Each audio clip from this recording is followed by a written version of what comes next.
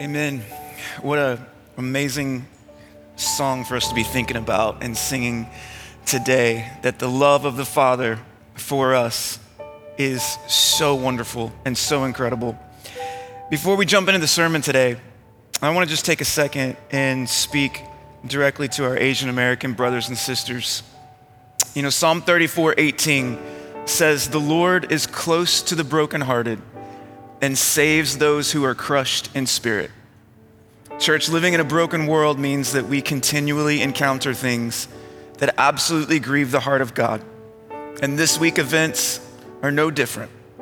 It was yet another reminder that our world is filled with sin and in desperate need of a Savior. Asian American brothers and sisters, we see you. You are not alone. You are so incredibly valuable to this church and this community. This tragic injustice has only punctuated the growing number of cases of racist acts towards Asian Americans across the nation for a very long time. So we lament this unjust loss beside you. And we pray for the Holy Spirit, our great comforter, to bring you peace to you and your household in this unthinkable season. Church, if you're not Asian American, we encourage you to take this time to lament the murder of image bearers and weep with us for God to deal justly against all wrongdoing and to show his unending love to the grieving families and communities. So we just want to take an opportunity here today and just pause and pray for God to actually do that. Let me pray. Jesus, if anybody knows what it's like to go through suffering, if there's anybody that knows what injustice looks like and feels like, it's you, Jesus. So I pray right now in this moment for our church family that you would generously pour out your Holy Spirit. You call yourself the great comforter, Holy Spirit, so would you do that right now? God, would you change human hearts? Would you please change human hearts in this country that desperately need to know the profound grace and mercy of Jesus? God, I pray that you would unify us as a church, that we would weep with those who weep, we would mourn with those who mourn, and that we would never be okay. We would never be okay as we see injustice right in front of our eyes. Holy Spirit of God, we love you. We thank you. Thank you for who you are to us and for our Asian American brothers and sisters right now. Be that great comforter that you promised to be. It's in your name, Jesus, that I pray. Amen. Amen.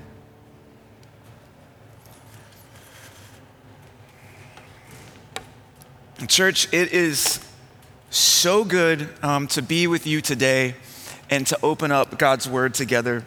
We are in the middle of Matthew, and we're in chapter 18 today, where we find Jesus telling a parable to his disciples. And so a parable is like this really short, super creative story that Jesus would use often to make a bigger point that's way, way bigger and more complex and more beautiful than even the story itself. I love to imagine Jesus strolling up to people and having these conversations and actually telling these parables to people. I love to think about them listening and just kind of having like eyes open and maybe jaws dropped as they're hearing some of these stories. Truthfully, I love so much about Jesus, and one of the things that's always intrigued me as an artist is Jesus's use of storytelling.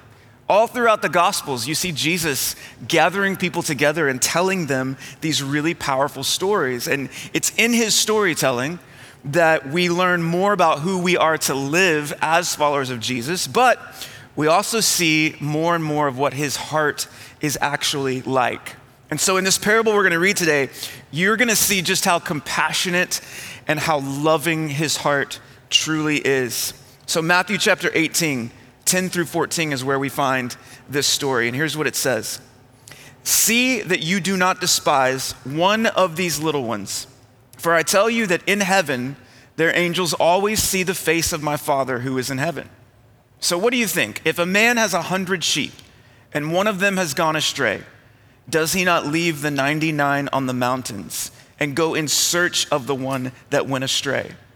And if he finds it, truly, I say to you, he rejoices over it more than the 99 that never went astray.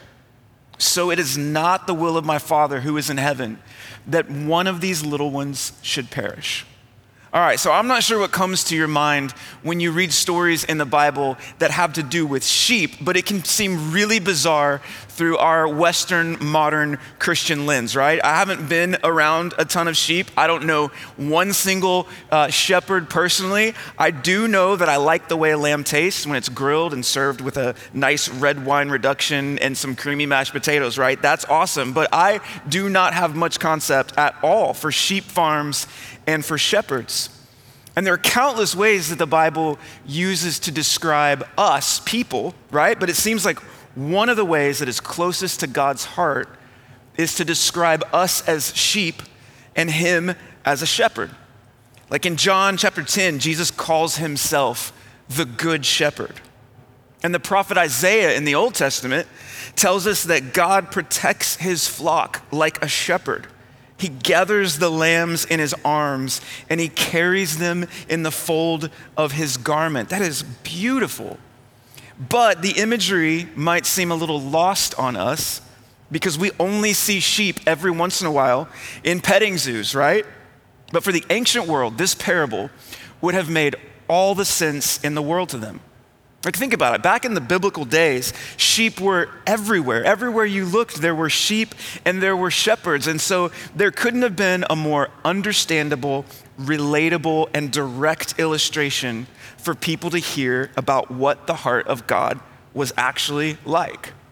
But since we in 2021, right, have a hard time wrapping our minds around the imagery of sheep, let's start with this question right here.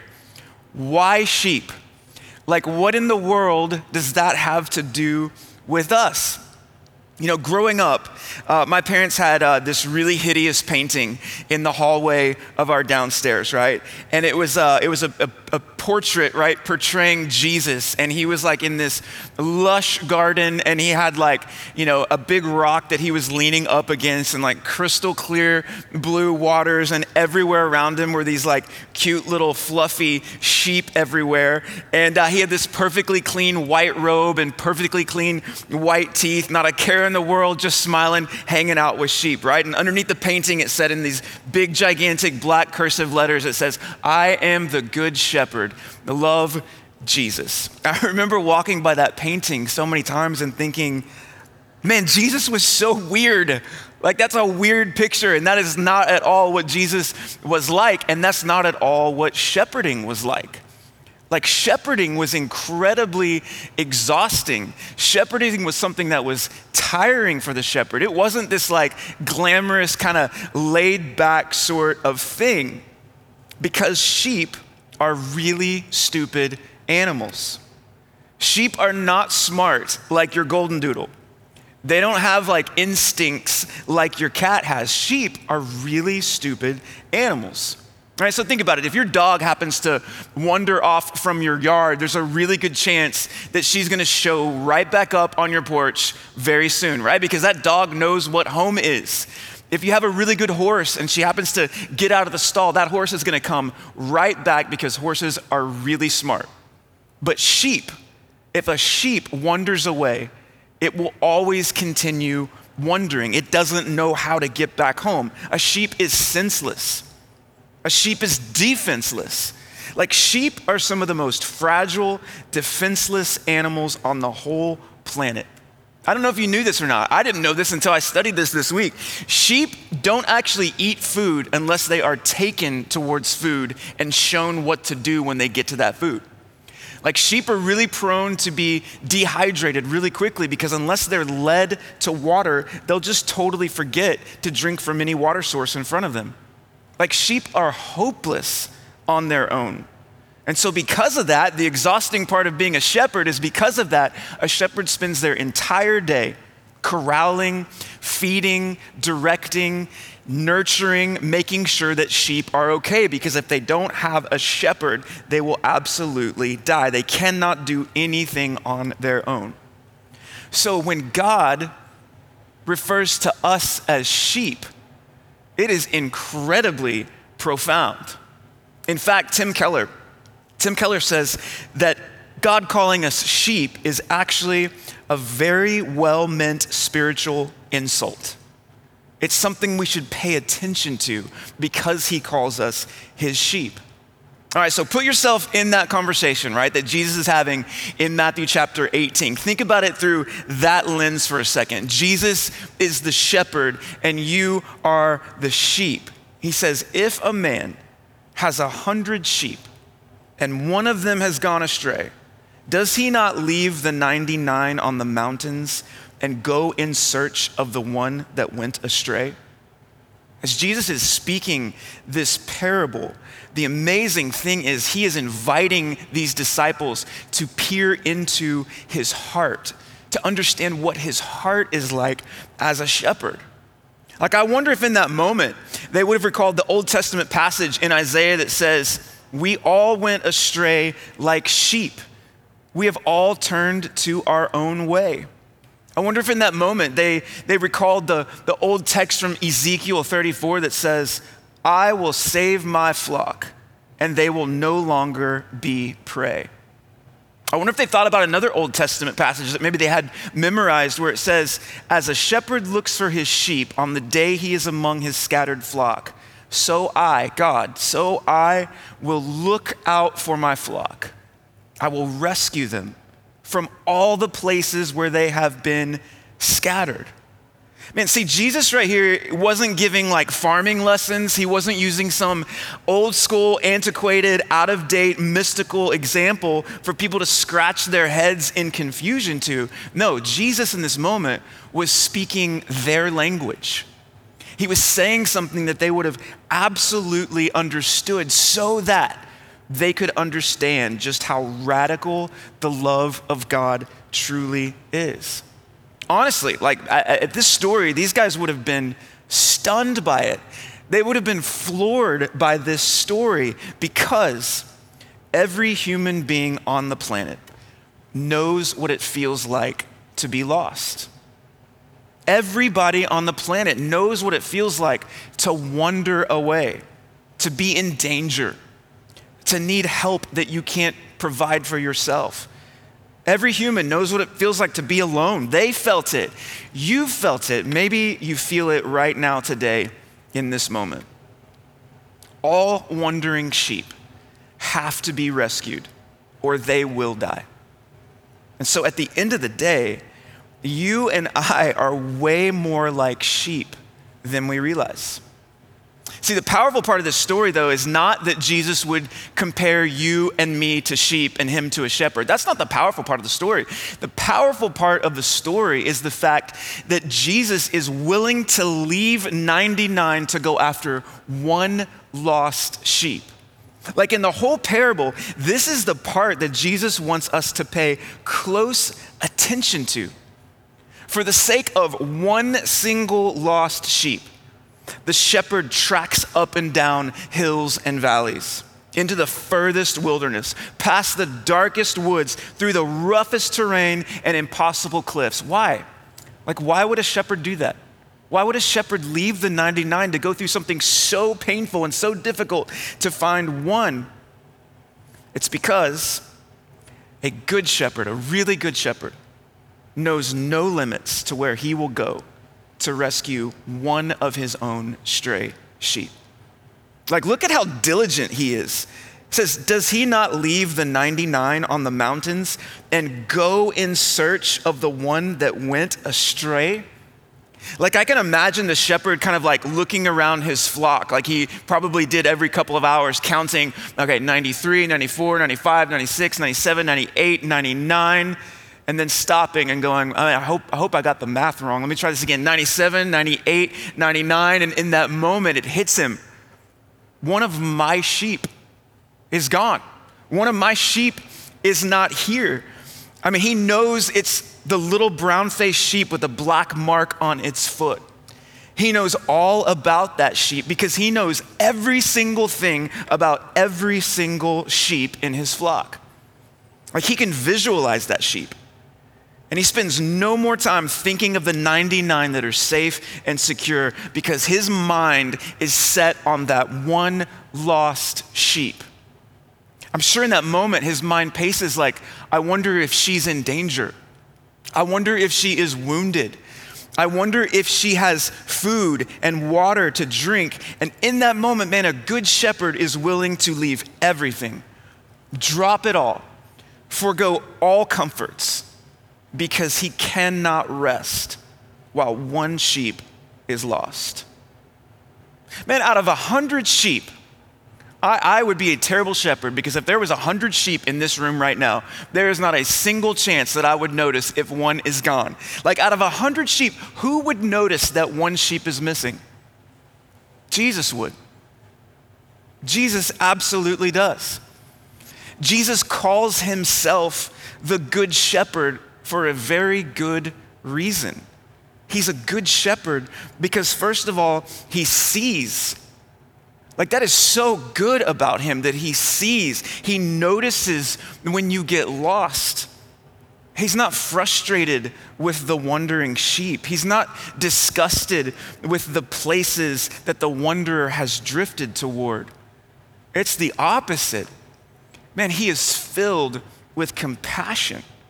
So much compassion that he is more than willing to leave the 99 to go after that one wandering sheep. Like, Christian, in this story, can you see how much God loves you? Like, can you believe it? Can you feel it? Like, you are noticed by him. There's not a moment in your story that Jesus does not notice you and see you. Like, you matter to him. And if you're not a Christian today, man, I want you to know that he is relentlessly coming after you. It's not like chance or an accident that you're watching this broadcast or that you're in one of our congregations today. It's not by accident. He is chasing after you. Why? Because he loves you. You matter to him. He notices you. He's a really good shepherd. God cares about the wandering sheep. And a wandering soul stirs up compassion in Jesus. Like, he cannot bear the thought of one of his people perishing. He has a deep-rooted sympathy for every single stray heart. He fully knows the sadness that sin brings. Like, he knows the wounding that comes from running towards our own desires that will never pay off. They'll never satisfy or fulfill us. He knows how miserable it is for a soul to have no rescue. Like, God, man, God's heart is an ocean of love, and he will do nothing less than chase after that one lost sheep until he or she is found. There's so much that's interesting about the chase of Jesus towards sheep. And I want to point out a couple of really powerful aspects about how Jesus pursues lost or wandering sheep. All right, the first one is this. When Jesus sets his mind on somebody, he has his mind set on you specifically. Specifically. There are no generalizations with Jesus when he goes after a lost sheep. It's not like Jesus left the 99 and then he just kind of wandered through some neighboring pastures, hoping to find any old sheep that he could bring back to the flock to balance it out and make it 100. No, Jesus specifically went after that one lost sheep. There is specificity to his chase. When Jesus calls himself the Good Shepherd in John chapter 10, he follows that with another really powerful statement. Look at it. It says, I am the good shepherd. I know my own, and my own know me. Do you realize how much it would change your life if you truly believed that you were known by God? Like, not just you in an all of humanity sort of sense, but you. Like, how much would it change your life if you really believed that God knows you as his own? Ann Voskamp has this beautiful way of reminding us of just how important our existence is to the heart of God. She says this: at the beginning of time, he saw the world and all that he had made, and he deemed it all good. But he didn't call it very good until it included us. Man, when God created you, he made you with his image pressed into your whole being. You're not an accidental human. You're also not too far away today. You haven't wandered to too distant of a place. You have not been tangled up with something that is too hard for Jesus to untangle you from. Because when he calls you very good, man, there is a deep amount of love and affection and devotion when you call someone very good. And he has called you very good. And no place you've gone and no thing you've ever done could ever redefine what he has already defined as very good. He has his mind set on you specifically. But he also has his mind set on you completely. He has his mind set on you completely. All right, right now, I have a friend who is about to enter into engagement with his girlfriend, right? If you're married, you remember that whole season. If you're single or dating, you have a concept for this whole thing, right? Let me tell you, when you're about to enter into engagement, it can become all-consuming, right? You start to think about it all the time. It colors every date night. You start to imagine what apartment you're gonna live in and which location in town. All of your decisions start to revolve around this thing called engagement. You start to imagine like what you want your life to be like, what kind of person you wanna be for your spouse. Your mind starts to set on something completely. Right? I think about another analogy of a mother and father who might go through the tragedy of losing a kid or missing a kid that's lost. Charles Spurgeon tells this story, and it's beautiful. He says, if you have ever been in a house with a mother and a father, when a little child has been lost, you will never forget the agitation of each member of the household. See the father as he goes to the police station and calls at every likely house, for he must find his child or break his heart. See the bitter anguish of the mother. She is like one distracted until she has news of her darling. You now begin to understand what Jesus feels for one whom he loves, who is graven on the palms of his hands, whom he looked upon when he was bleeding his life away upon the cross. Jesus has no rest in his spirit till his beloved is found. He has compassion, and that transcends all the compassion of parents or of siblings. Like the heart of Jesus is moved, and it's moved completely for a lost soul. It's what Jesus came to do. Like that was the purpose in him coming. Luke 19:10 says, for the Son of Man came to seek and save the lost. When Jesus puts his mind to something, he does it completely. He's not half-hearted. He's all-consuming in his chase of you.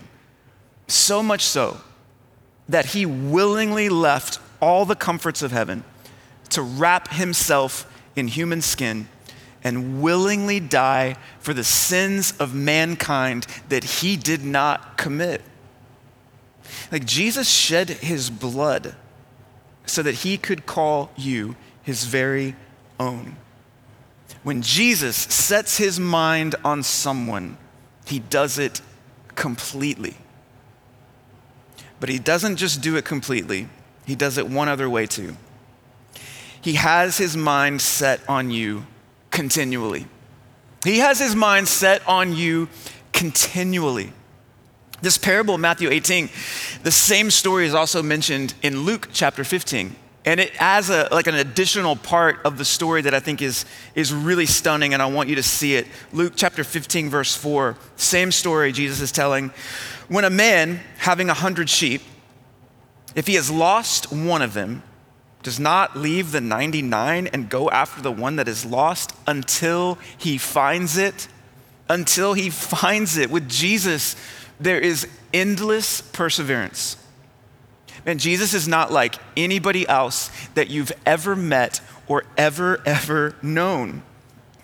Like maybe you've had people bail on you throughout the years. I know I have.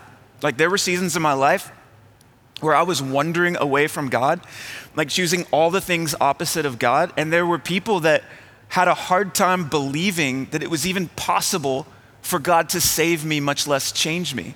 And so they bailed on me. They gave up. But I want you to know today that when God sets his heart and his mind on somebody, he doesn't give up. He doesn't bail. There is perseverance to his chase. Jesus will not give up on you. He will chase a lost sheep, as the scripture says, until he finds it. He can't stop. He wants the capacity to not rescue his own sheep. Man, it may take time. Sometimes it takes years, decades for God to work out our salvation and our sanctification, but absolutely nothing will stop Jesus from bringing a lost soul home.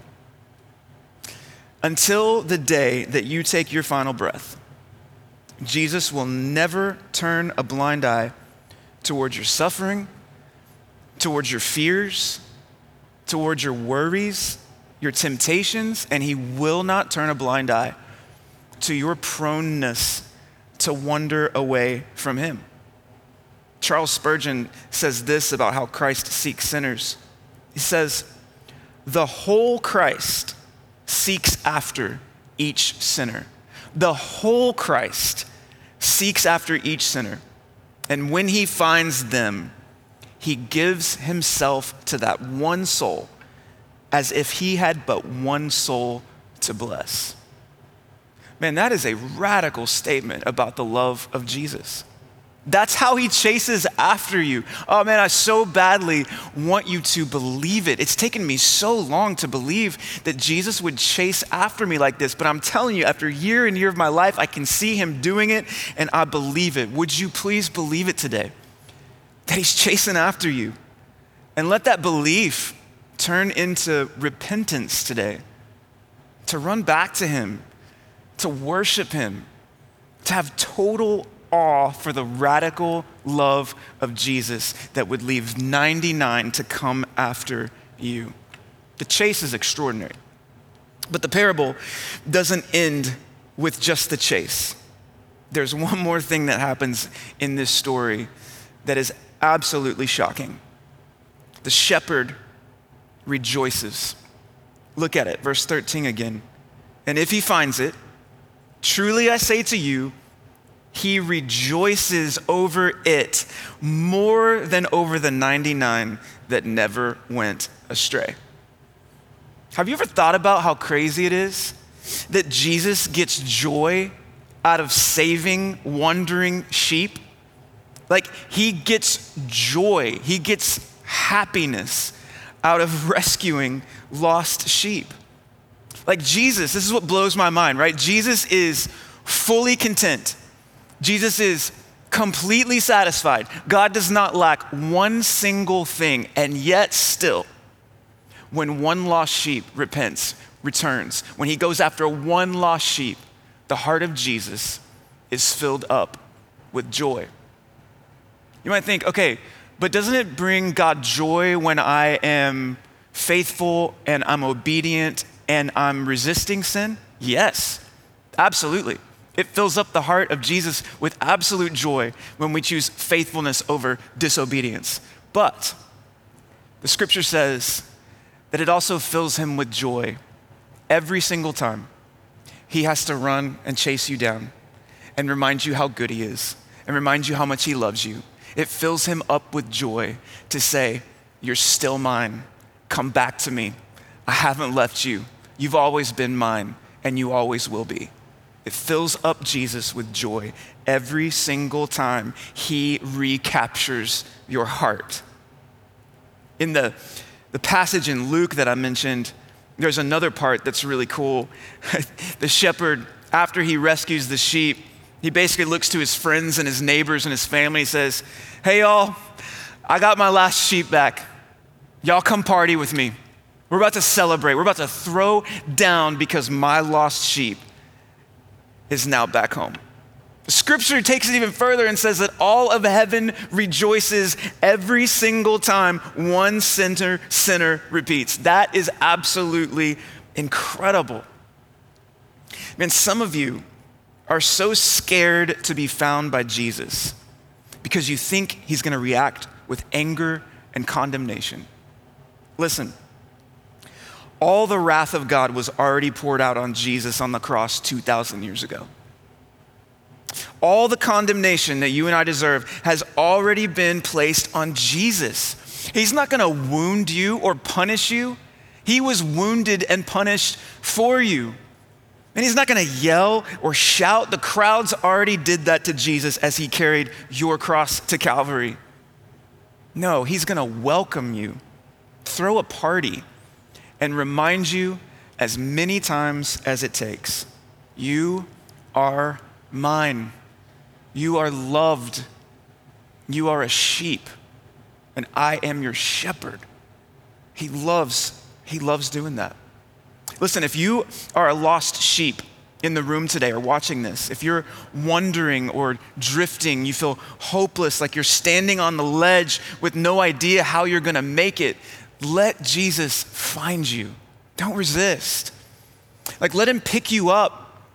Let him place you on his shoulders and carry you back to the place that you are meant to be. He is relentless in chasing after you. Because when someone you treasure is far away, you will go to any length to bring them home. When someone you treasure is far away, you will go to any lengths necessary to bring them home. You know, I have 4 kids. I'm a dad of 4. And I love my kids. And 3 of our kids came into our family through adoption. 2 of them were born in Haiti. And when we started the adoption process, they were 2 and 4 years old. When we started that process, for 3 years, they weren't able to come home. Like, from the beginning, they were my son and my daughter. Like, they were my son and daughter, like, legally. They were my son and daughter at a heart level. They were my kids just as much as our biological kid was. But for 2.5 years, they couldn't come home. And so what did Jamie and I do? Man, every other month, one of us scraped up some money, bought a flight, flew down to Haiti, would stay there for a week or 9 days, and then we'd come home. We'd have to say goodbye and come home and look at them and go, I love you.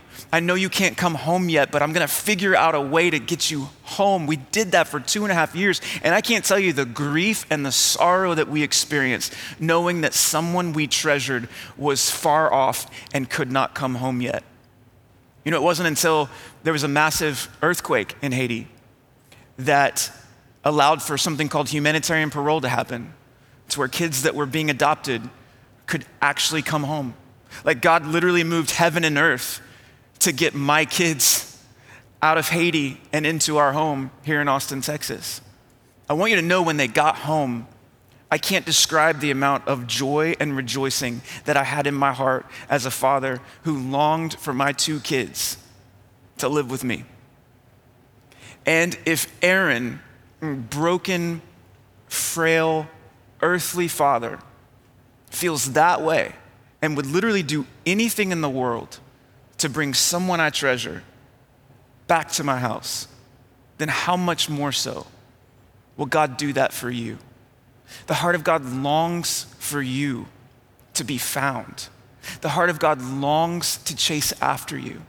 And the heart of God loves rejoicing every single time one lost sheep is found. Listen, church, I don't know what that does for you, what that stirs up in you, but I want you to know that Jesus is your good shepherd. And he will lead you to all the places you need to go. He has walked the shepherd's path. He's trekked along the dangerous ledge. He experienced hell's worst so you could experience heaven's best. And he did it to save you, to rescue you, because he loves you.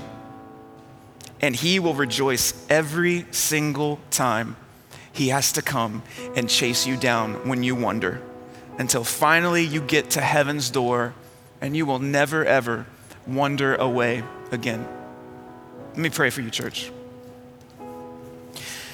Jesus, thank you for a heart like this. Thank you that your heart is not cold towards us or apathetic towards us. Thank you that your heart is full of compassion, is full of grace, is full of kindness and mercy. God, there's no possible way we could ever be found on our own. We are like sheep. When we start wandering, we will always keep wandering. But I'm thankful that we have a good shepherd. If there's anybody today that finds themselves wandering far from you, do what you're so good at. Chase them down.